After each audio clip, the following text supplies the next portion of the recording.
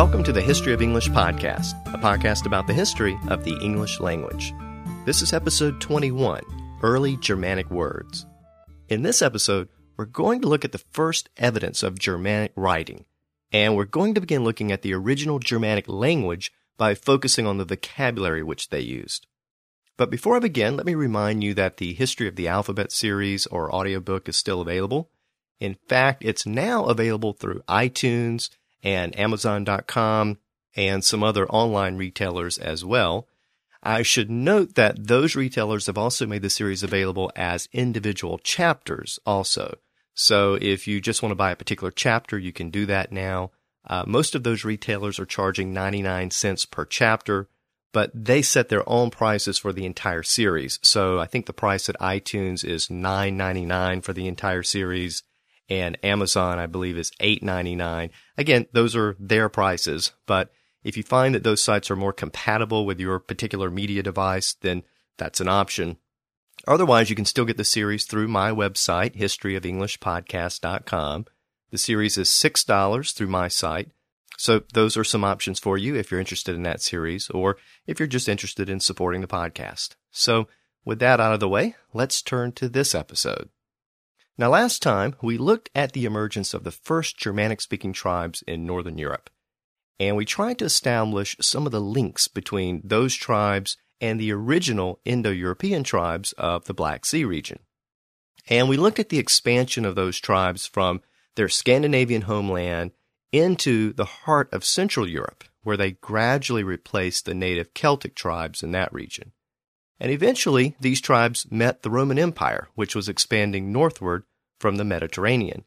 And ultimately, the Rhine and the Danube rivers became the de facto border between the Germanic tribes to the north and east, and the Romans to the south and west.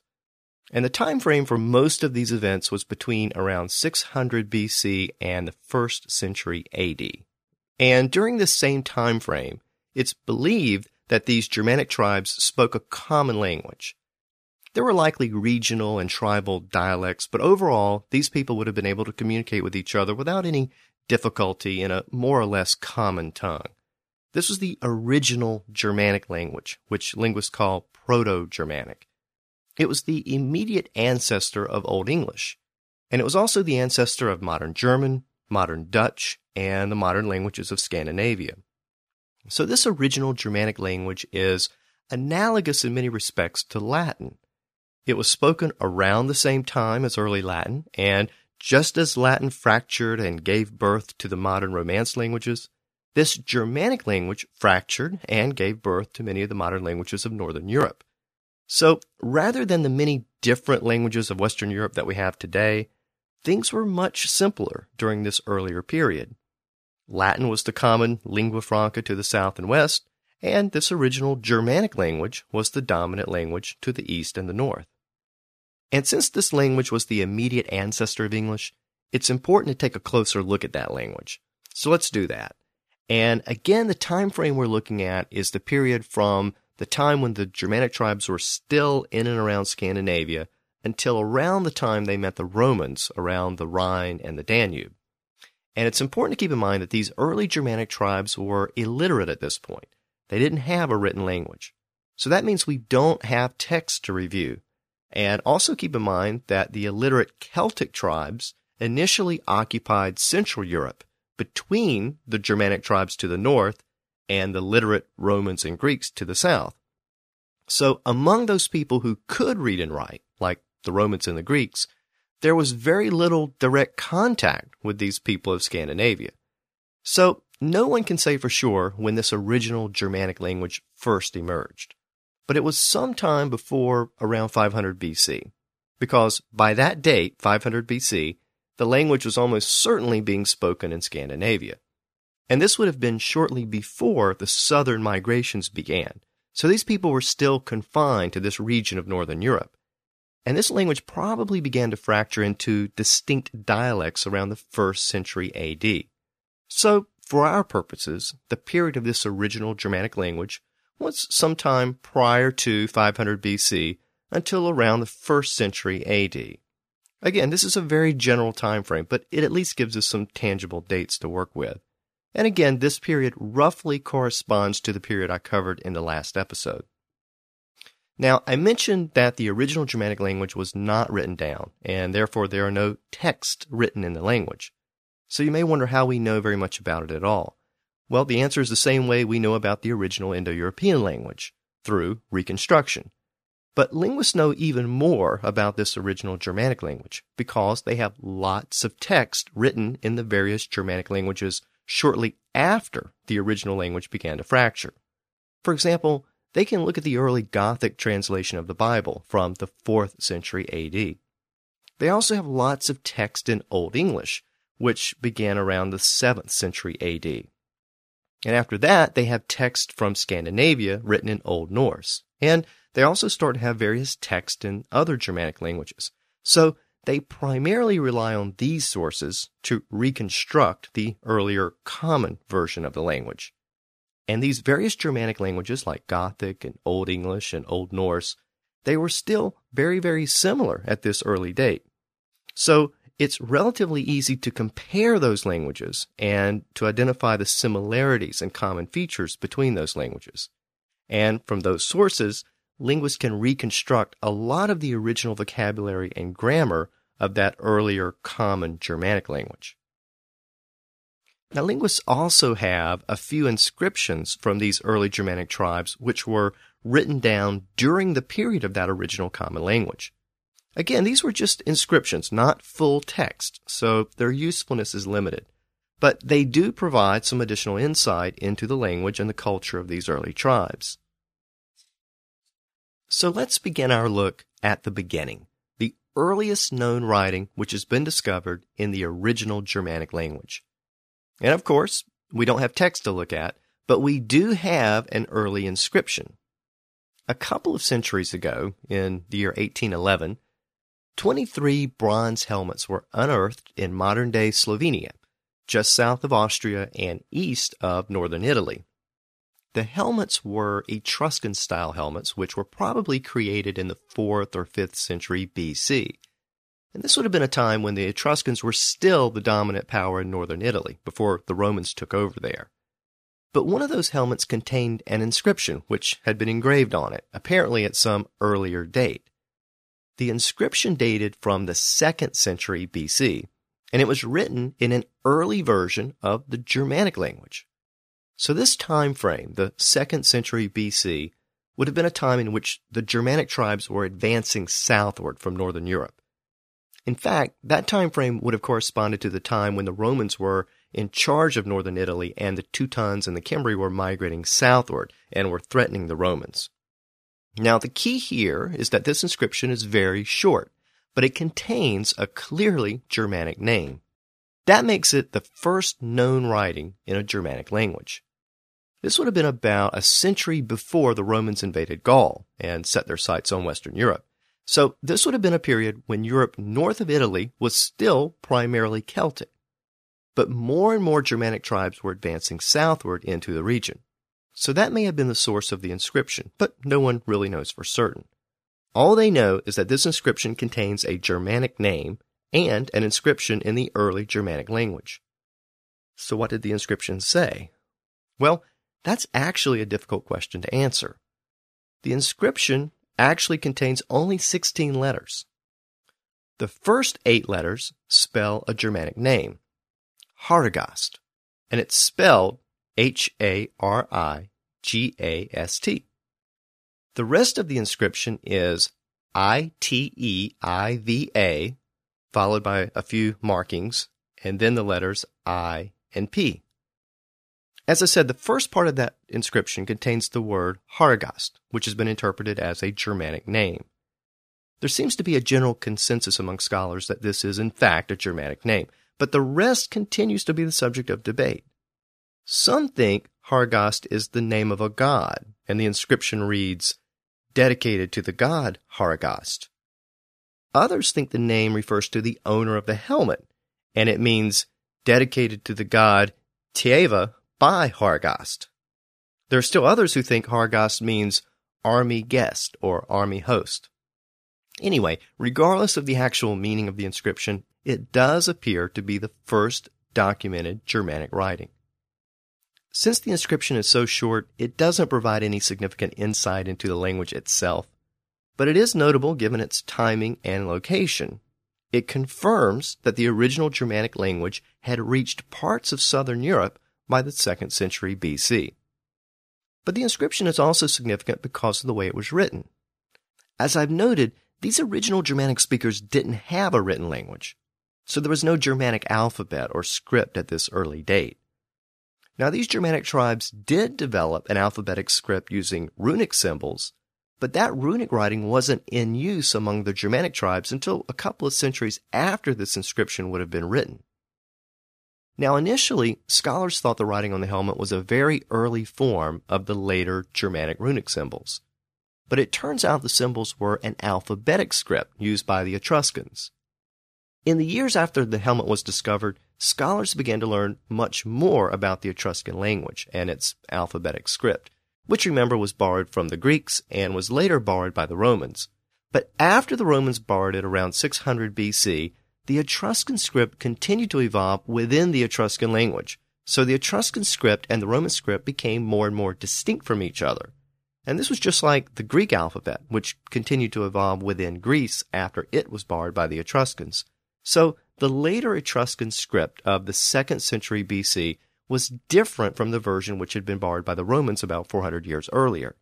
And so later scholars have concluded that this writing wasn't an early form of runic writing, it was just the later Etruscan writing. But this is still an important point because scholars believe that the runic symbols used by the later Germanic tribes originated with the Etruscan script of northern Italy. They know that the early Germanic tribes who migrated southward actively traded with the Etruscans in and around northern Italy and the areas north of Italy. And in the process, it's believed that the early Germans encountered the Etruscan alphabet. And the discovery of this helmet in Slovenia seems to confirm that. We have a Germanic inscription on a helmet found in Slovenia, which is just east of northern Italy, but it's written in the Etruscan script. So that all seems to make sense. It's believed that over time, this Etruscan script traveled northward among the Germanic tribes and was modified along the way, so that it eventually produced the runic symbols which were in common use among the Germanic tribes in the 2nd and 3rd centuries AD. Now, since runic writing wasn't in common use among the Germanic tribes for a couple more centuries, I'm not going to discuss it in detail here. I'll save it for the next episode when we begin to look at the period after the 1st century, when the original Germanic language began to fracture into the various regional and tribal languages. And it was really at that point that we start to see runic inscriptions popping up in these regions. But at this earlier date, during the period of the original Germanic language, we don't really have runic symbols yet. But again, we're starting to see some of the possible links between the Etruscan script and the Germanic language. So we'll leave the topic of the runic symbols there for now. So back to the original Germanic language itself. As we've established, archaeology can help determine the overall spread of the language, but it doesn't help us very much with the language itself. Again, most of what's known about the original common Germanic language comes from reconstructions based on later writings in the various languages which developed from that original language. And those reconstructions reveal quite a bit about the vocabulary and the grammar and the syntax of that original language. So let's take a look at the vocabulary or words of these original Germanic tribes. As we begin our look at Germanic words, I should note that you probably know more about the original Germanic language than you might realize, especially if you've listened to earlier episodes of the podcast. You probably remember the earlier discussions about Jacob Grimm and the specific sound changes which he identified.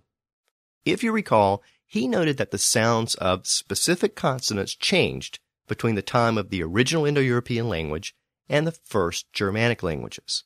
This is what we call Grimm's law today, and I went through all those changes back in episode 4. Well, since these changes are common throughout the Germanic languages, it means that they occurred very early on, and they're a feature of the original Germanic language. So, at some point, while these early Germanic tribes were still in Scandinavia, or perhaps before, while they were still migrating into that region, the sound shifts that we know today as Grimm's law occurred. So by the time we get to the original Germanic language, the Indo-European P sound was being pronounced as an F sound, and the Indo-European K sound was being pronounced as an H sound, and all of the other sounds were being pronounced in the manner I discussed back in episode 4. Now let me explore that a little bit further before we move on. When I looked at all of those sound changes back in episode 4, they probably seemed very random. But linguists who study these types of things will note that the changes were actually very orderly. First, all of the original Indo-European sounds which changed fell into a class of sounds which linguists call stops. This basically refers to sounds which occur when your breath is briefly stopped and then it's released to create the sound. So, stops include sounds like the B sound, B, and the D sound, D, and the G sound, G. These three sounds also involve the vocal cords when the breath is released. So, linguists call these three sounds voiced stops. And these were three of the sounds which changed under Grimm's law. And those same three sounds, which are voiced with the vocal cords, have corresponding sounds which are made the same way without the vocal cords. And these are called voiceless stops. The voiceless version of the B sound is the P sound, P. And the voiceless version of the D sound is the T sound, T. And the voiceless version of the G sound is the K sound, K. And if you have a really good memory, you'll notice a connection there. All three of the voiced stops, B, D, and G, shifted to the voiceless stops, P, T, and K. So in other words, for some reason, the early Germanic tribes stopped using their vocal cords when they pronounced those three voiced sounds, B, D, and G, and as a result, without the vocal cords, the sounds became P, T, and K. And that may be a little tough for you to hear because I actually have to use my vocal cords to pronounce those later unvoiced sounds so you can hear them on the podcast. But the point here is that this was actually a very subtle change which was made, but it had a significant impact on the language. Now what about those three voiceless sounds which were created, the P and the T and the K sounds? Well, those were the other three sounds that shifted between the original Indo-European period and the early Germanic period. And I discussed those three changes back in episode 4 as well. Remember, the P sound became an F sound, and the T sound became a TH sound, th, and the K sound became an H sound. Well, those three new sounds, the F sound, the TH sound, and the H sound, those are all called fricatives. And unlike stops, where the breath is interrupted briefly before the sound is produced, a fricative flows smoothly without interruption. So, th or th or h. Those sounds flow without stopping. So again, for some reason, these early Germanic speakers stopped stopping those three specific voiceless stops, and they converted them into sounds which are called voiceless fricatives. Now that's a lot of technical stuff, which you don't really need to know. But I mention it because I want you to see that these changes were not completely random. As is often the case, these sound changes reflect different patterns of pronunciation. Over time, people tend to slur certain sounds, or they make subtle changes in the way certain sounds are pronounced. And this has a ripple effect. These subtle changes sometimes affect a single sound, but often they affect a series of related sounds. In this case, all of the sounds which changed under Grimm's law were sounds called stops, where there's a brief interruption of the breath, like I said. And for some reason, the Germanic tribes had issues with these sounds, and they started to pronounce them in slightly different ways. And those pronunciation changes are still reflected in all of the modern Germanic languages, including English. And in fact, those changes are part of what distinguishes the Germanic languages from the other Indo-European languages. And it all goes back to these original Germanic-speaking tribes in and around Scandinavia who started pronouncing those sounds differently. So that covers 6 specific sound changes identified by Jacob Grimm, and those were the 6 that I focused on back in episode 4 because those are the sounds which we still have in modern English. But you might remember from that episode that there were actually 3 other sounds which shifted under Grimm's law during this period. And I only mentioned them briefly in that episode, but they're actually important for this episode, so let's look at those other 3 sound shifts now. These were the three very aspirated or breathy sounds which existed in the original Indo-European language, but which lost their aspiration or breathiness in the early Germanic language. So there was originally a very aspirated B sound, B, which became just a regular B sound, B. And there was a very aspirated D sound, D, which became just a regular D sound, D. And there was a very aspirated G sound, G, which became a regular G sound, G. So again, these changes were very subtle. They basically remained the same, but they just lost the aspiration or breathiness. But notice those three sounds again. The B sound, the D sound, the G sound. Those are the same three voice stops that eventually shifted to the voiceless stops, P, T, and K. So again, we're looking at the same group of basic sounds here. Again, there was a very subtle change here where the early Germanic tribes had inherited aspirated versions of these three sounds, but for some reason they simply got rid of the aspiration. They just started pronouncing the sounds like we do today without all of that air or breath involved. So you may be saying, fine, what's the big deal about that? Well, the big deal is that these three aspirated sounds changed very subtly in the Germanic languages, but they changed much more radically in the other Indo-European languages. And this makes for some great etymology. So again, let's go back to the first six sounds I discussed. The B sound, the D sound, the G sound, the P sound, the T sound, and the K sound. As we know, all of those sounds changed to new sounds among those very early Germanic-speaking tribes. But these sounds didn't really change in Latin or Greek. And that's why I was able to use Latin and Greek words to illustrate those changes back in episode 4. Since Latin and Greek retained the original Indo-European sounds, I could simply put an English word up against a Latin or Greek word and you could see how the sound shifted. But in these last three sounds I just mentioned, the aspirated sounds, the tables are reversed. Other than losing their aspiration, they remain basically the same in the Germanic languages, but the sounds shifted in Greek and Latin. So let's take a look at a few examples. Remember that among the early Germanic speakers, the aspirated B sound, ba, became a regular B sound, ba. But within Latin, that aspirated B sound became an F sound in many contexts. So the original Indo-European word bratar led to the modern English word brother. But it also created the Latin word frater.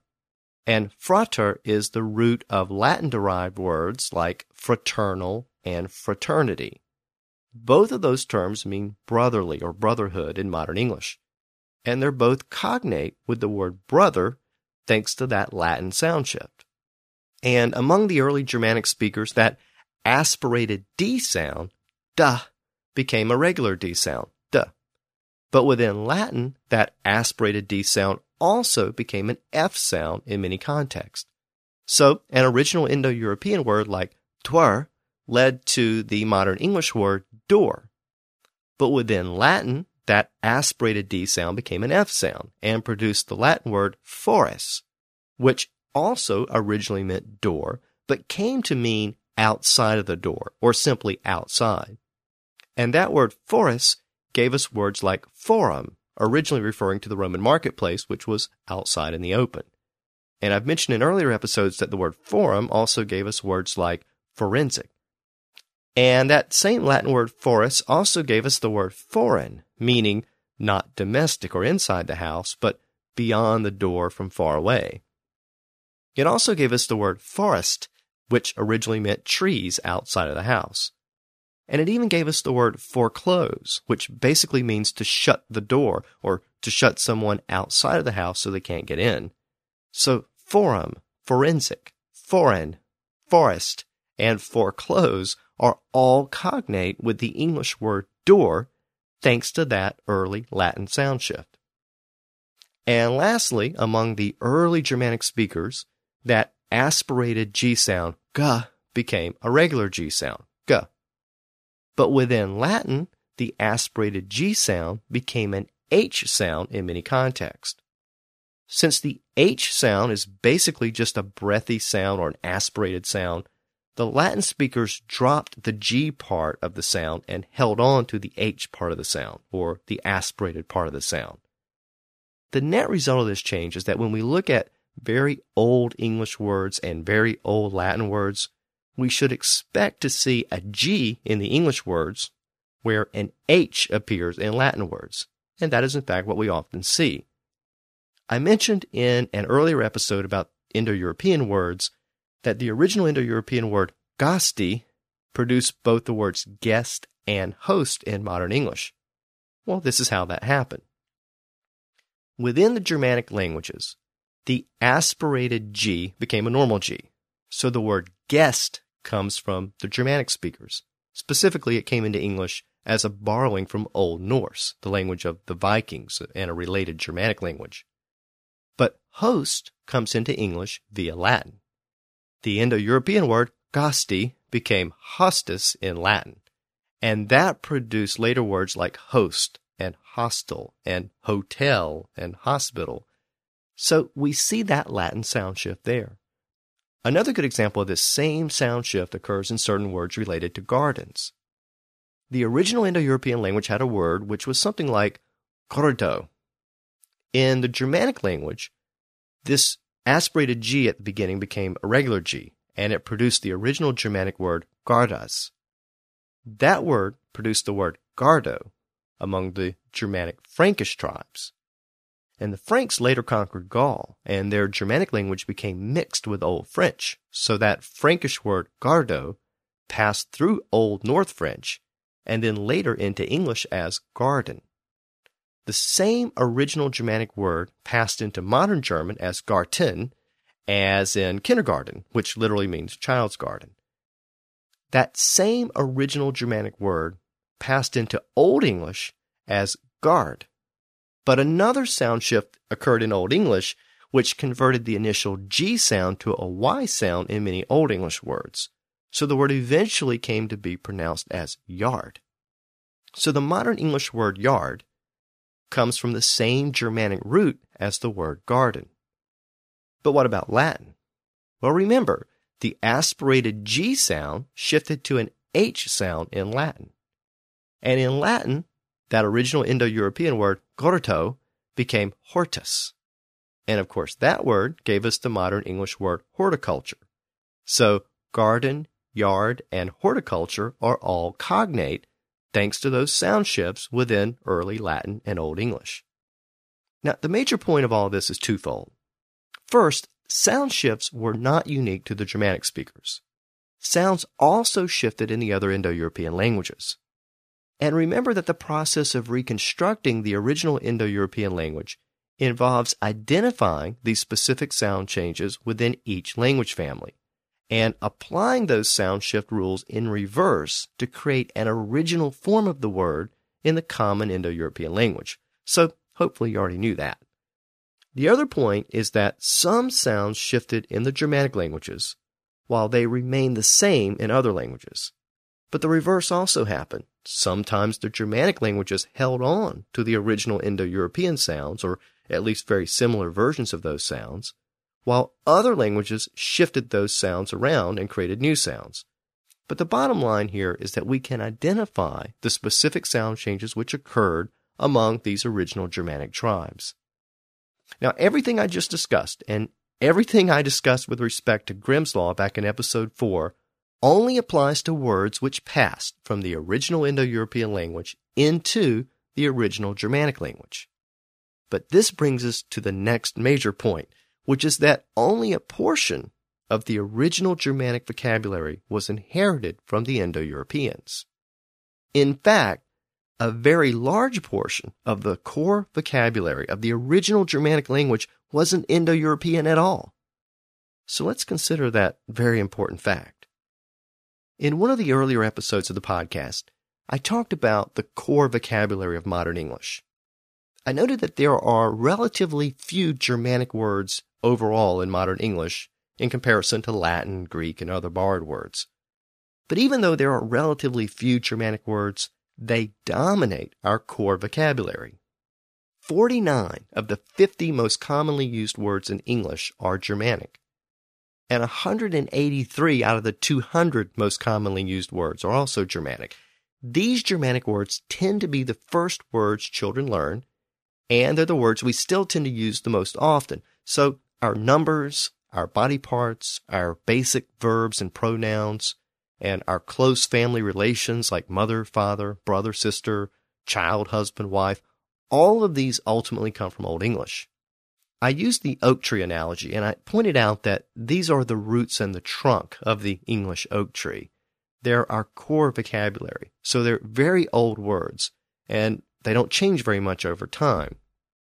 Now, I mention all this because we should expect that the core vocabulary of modern English can be traced back to Middle English, and back from there to Old English, and back from there to the original Germanic language. And in fact, that's generally the case. We can do that. But by the same token, we should be able to trace those same words back to the original Indo-European language. After all, it's our core vocabulary. But that's where things start to fall apart. While there are many words that we can trace back to that original Indo-European language, there are a lot of those words that can't be traced back to that original language. Back in the episodes where I discussed some of the words of the original Indo-European language, I noted that many of the words we use in modern English don't come from that original language. Remember that? For example, a word like horse goes back to the original Germanic language, but it can't be definitively traced back further than that. The Indo-European word for horse was the word that ultimately gives us words like equine and equestrian. But the early Germanic tribes apparently got the original version of the word horse from somewhere else. The same is true for a word like pig. It goes back to the original Germanic language, but there's no evidence of it prior to that. The Indo-European word ultimately gave us the word pork via Latin, but pig is not cognate with pork. The early Germans got the word pig from somewhere else. Sheep is another example. The word originated within the original Germanic tribes, but the Indo-European word for the same animal gave us the word ewe, E-W-E. So again, the early Germans borrowed the word sheep from somewhere else. I also noted the word house back in those episodes. Now that's a very basic word, and it's the type of word that we would expect to have very strong Indo-European roots. But it doesn't. Again, it can clearly be traced back to the original Germanic language, but no one knows where they got that basic word from. Again, there's no evidence of it in the original Indo-European language. The original Indo-European word gives us words like domicile and domestic via Latin. But again, the Germanic tribes got the word house from somewhere else. And we can also look at the word sea, S-C-A, meaning ocean. Again, has very strong Germanic roots, but it doesn't have any roots within the original Indo-European language. The Indo-European word gave us the word mare, as in mermaid. Again, we would expect a basic word like sea to have even deeper roots in the Indo-European language, but it doesn't. Now, there are a ton of these words, but let me just mention a few others that I haven't mentioned before, or at least I don't think I have. For example, body parts like blood, bone, hand, leg, shoulder, womb, those all go back to the original Germanic language, but they're not Indo-European. Even the word body can be traced back to that original Germanic language, but really not beyond that. The same is true for certain close family relations, words like child, wife, and bride. Again, very common words which are part of our core vocabulary, but we can't trace them beyond the Germanic tribes. And here are just a few others. Basic words like all, back, drink, drive, eel, E-E-L, fowl, F-O-W-L, game, gate, ground, hold, leap, like, meet, near, rain, rat, rise, ship, sick, theft. Again, these are incredibly common words, but we can't trace them beyond the early Germanic tribes. They're Germanic words. They come from the original Germanic language, but again, there's no evidence of the words beyond that point. And again, this is just a tiny sampling of the very common core words that the early Germanic tribes apparently got from somewhere other than their Indo-European ancestors. So what happened here? Well, no one knows for certain. It's certainly possible that some of these words do in fact have Indo-European origins. No one really believes that the entire original Indo-European language has been reconstructed, so it's possible that some of these words passed from the original Indo-European language to the early Germans, but for some reason those words died out in all the other Indo-European languages. And therefore, these words can't be reconstructed back to the original Indo-European language since we don't have existing cognates in the other Indo-European languages. Now again, this could account for a few words here and there, but most of the words I mentioned appear to have originated elsewhere. It's possible that the Germanic tribes simply made up some words, but again, historical linguists note that completely made-up words are actually pretty rare. I mean, people will borrow words and combine them and split them up and change them around, but they don't tend to just make up words from nothing. And again, when they do, it doesn't tend to be part of the core vocabulary. So, most modern linguists assume that the early Germanic tribes borrowed these core words from other people who they encountered in Scandinavia, or perhaps at earlier points during their migrations from the Indo-European homeland to the Germanic homeland in Scandinavia. Last time I mentioned the corded ware people who occupied northern Europe at a time when the Indo-Europeans were moving northward. So perhaps these words came from some of these corded ware people. But the more accepted theory is that these words came from the native people who occupied Scandinavia before the Indo-Europeans settled there. This is partly because these words are unique to the Germanic languages. So that suggests that these words were borrowed later after the Germanic tribes were in place in northern Europe. But the big clue is the nature of these words. Again, these words are part of the core vocabulary of the original Germanic language. And in fact, they're still part of our core vocabulary in modern English over 2,500 years later. That suggests that these words were not casually borrowed from some other existing non-Indo-European language. It's more likely that what we have is a blending of languages, or at least a blending of vocabularies. One popular theory is that a dominant Indo-European tribal culture settled in Scandinavia. They encountered native peoples who they ruled over and who eventually they began to marry. And they produced children who spoke both languages and were familiar with the core words of both languages. And over time, the core vocabulary of the Indo-European language began to mix with the core vocabulary of the native peoples. The result was the language which we know today as the original Germanic language. Now, this theory has some support when we look at other events in history. For example, in the midst of the Viking invasions of Britain, a large number of these Scandinavian invaders conquered and settled in a large portion of central and northern England, which was called the Danelaw. Now, over time, these Old Norse speakers began to interact with and began to marry Old English speakers. And over the next few generations, Old English began to adopt a large number of these Old Norse words. But unlike what happened when the Norman French invaded a little later, the Old Norse words actually became part of the core vocabulary of English. French really didn't do that, at least not as much.